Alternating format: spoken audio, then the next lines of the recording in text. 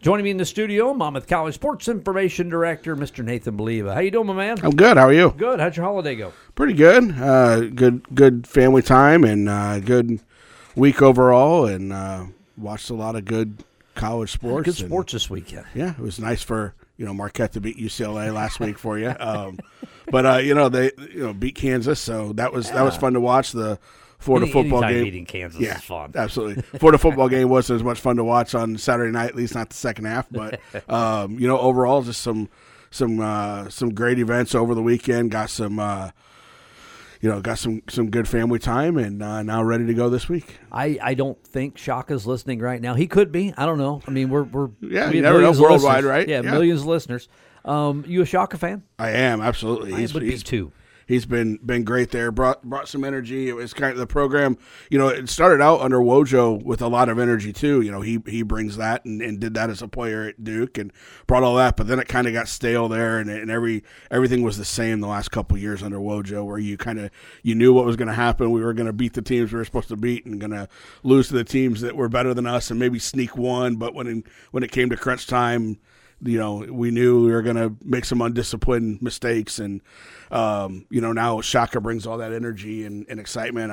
I know campus is crazy up there for it, and without having a football program, basketball is the top sport, and it's always that way. So it reminds me a lot of the excitement that Tom Crean brought, which unfortunately for me was right after I graduated. But my senior year was Crean's first, and you could even tell then how he was, and wasn't a fan of the way that he left to go to Indiana. But him and Buzz Williams both had that same kind of excitement and passion, and Shaka brings that. So it's easy to like and easy to root for. There were just a few rumors going around that UCLA was chasing Shaka when we ended up hiring Mick Cronin. And I like Mick Cronin, don't get me wrong, as long as he doesn't yell his guys completely out of the program. That's what my son and I always text. Like, oh, he's on such and such. I hope he doesn't chase him completely out of the program. His face turns red quick. Oh, man.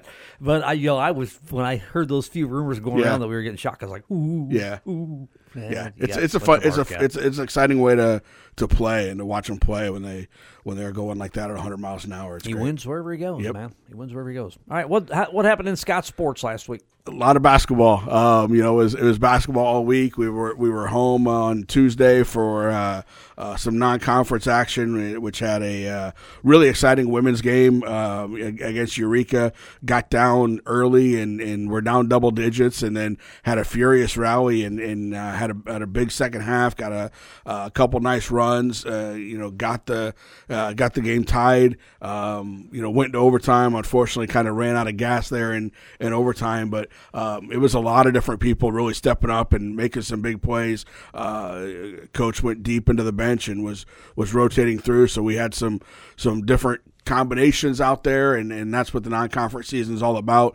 And got some big buckets there. Unfortunately, Eureka made their free throws down the stretch in overtime, and ended up winning that game. And then into the men's game, playing against Blackburn, and was kind of the opposite. We built up a big lead. Blackburn chipped away, and then they got it back to a one possession game, and then we pulled away again and got some big buckets from David Williams, and Kyle Taylor hit a couple threes there in the second half.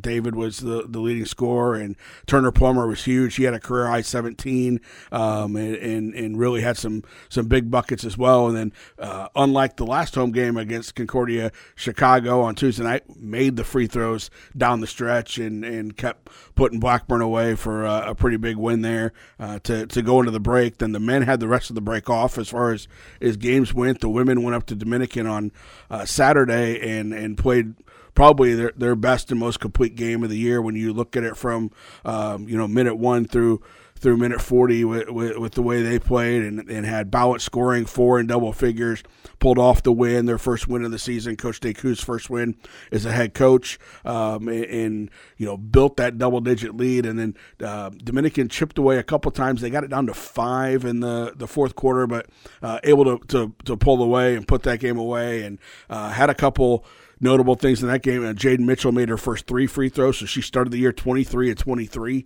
at the free throw line and then missed her 4th on Saturday, so that ended the streak. But she made her first 20 free throws 2 years ago, which was tied for 4th in the consecutive free throws made list, so she passed herself by going 23 of 23 to start this year, making 23 in a row. The record was 32 from Becca Gallus in the 19-20 season, so finished just a little bit shy of that record, but 23 out of 23 is a heck of a way to start the year for Jaden. So she might go on another round. Might go on another one, absolutely. But this is the second time now. When last year she played 9 games and had an injury that cost her the rest of the season. But in 3 years here, she's had a 20 free throw streak and now a 23 free throw streak. So gets it done there at the line. Ella Goodrich had a career high in scoring. Ashley Jones was into double digits again for the 4th time this season. In 6 games, she's had 9 points in all of them, but double digits for the 4th time. So, overall, a very balanced game of scoring in there as well, and a big win for them heading into conference play. Yeah, good to see Coach Deku get her first win. This is her first varsity. This is her first head coaching job, period. So it's her first win. Yep, she coached at Hastings. She coached the JV team and was assistant on the varsity team. But yeah, as far as varsity games goes, her first win. So congrats to her, and there'll be many more to come. Yeah, darn right there will be. Congratulations to her. What do we got coming up this week? This week we've got a little bit of everything now as far as the winter sports go, because track is in their first meet week of the year. They were back in the weight room yesterday. I saw Coach Woodard had a post up there last night of them back in the weight room, finishing Thanksgiving break and getting ready for meet week. So we start with basketball tomorrow night, which is conference play now. So into conference play, the next 3 games before finals will be conference. The men play first this year. The women play second. So the men play at Lake Forest at 5:30, followed by the women's game, which is scheduled for 7:30, but always comes 25 minutes after the men's game ends.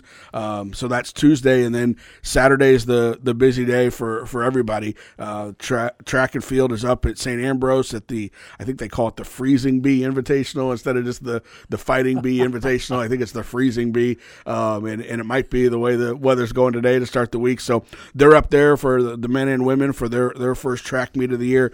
Swimming will be in Beloit for a meet up there in Wisconsin as they take on a couple of conference foes in Beloit. And then speaking of Beloit, they're here for basketball. We've got a big Saturday on campus throughout the entire day. It's the Tartan Throwdown through admissions. They're bringing a bunch of kids on campus. Some are future student athletes, some are future students. So it'll be a big day for admissions on campus. Then we play Beloit starting with the men's game at 1 o'clock. The women's game will follow, and then it's Christmas in Monmouth. So there's concerts throughout the night up on campus, and the snow gives a nice little decoration. I don't know if it'll still be here through Saturdays. It heats up a little bit this week, but there's a lot of pictures that Dwayne Bonifer and Emily Renwick and their staff took on campus yesterday. We're posting all over social media how great campus looks covered in just a little bit of snow. We don't need a ton of it. Need a ton of it. Just a little bit of snow to cover. So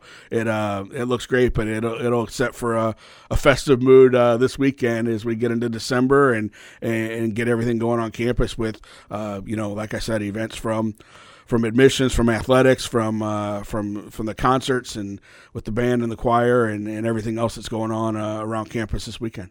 If it is melted, there's another 30% chance of rain and snow on Friday. So, well, there you go. Thanks for hitting that on top. That's great.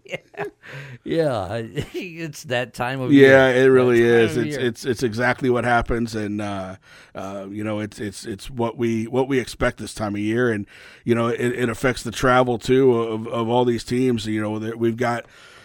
Hopefully it won't be too bad because we've got, like I said, teams going to St. Ambrose and Beloit, and then we got Beloit coming down here, and that plays a role. The weather plays a role in all of these game schedules, if games are going to change times or if they're going to change dates, or unfortunately sometimes when it comes to swimming and track, meets get canceled, and when a meet gets canceled in swimming and track, there's a limited amount of weekend dates. You can't really make those up. You're not going to get 5 schools to go up to a place for a Wednesday night track meet where you can make up a basketball game on a Tuesday night or a Thursday night. But for track and swimming specifically, when that happens, it's very tough to reschedule because there's already other meets scheduled on most of those Saturdays or Friday nights or whatever it might be. You lose all that money at the gate when they get canceled. No, everything's free. Everything's free here, but you lose it with the bus travel and the schools that come here, or when we go somewhere, we pay that entry fee as well for those big track meets. Think about that. That's how the track program makes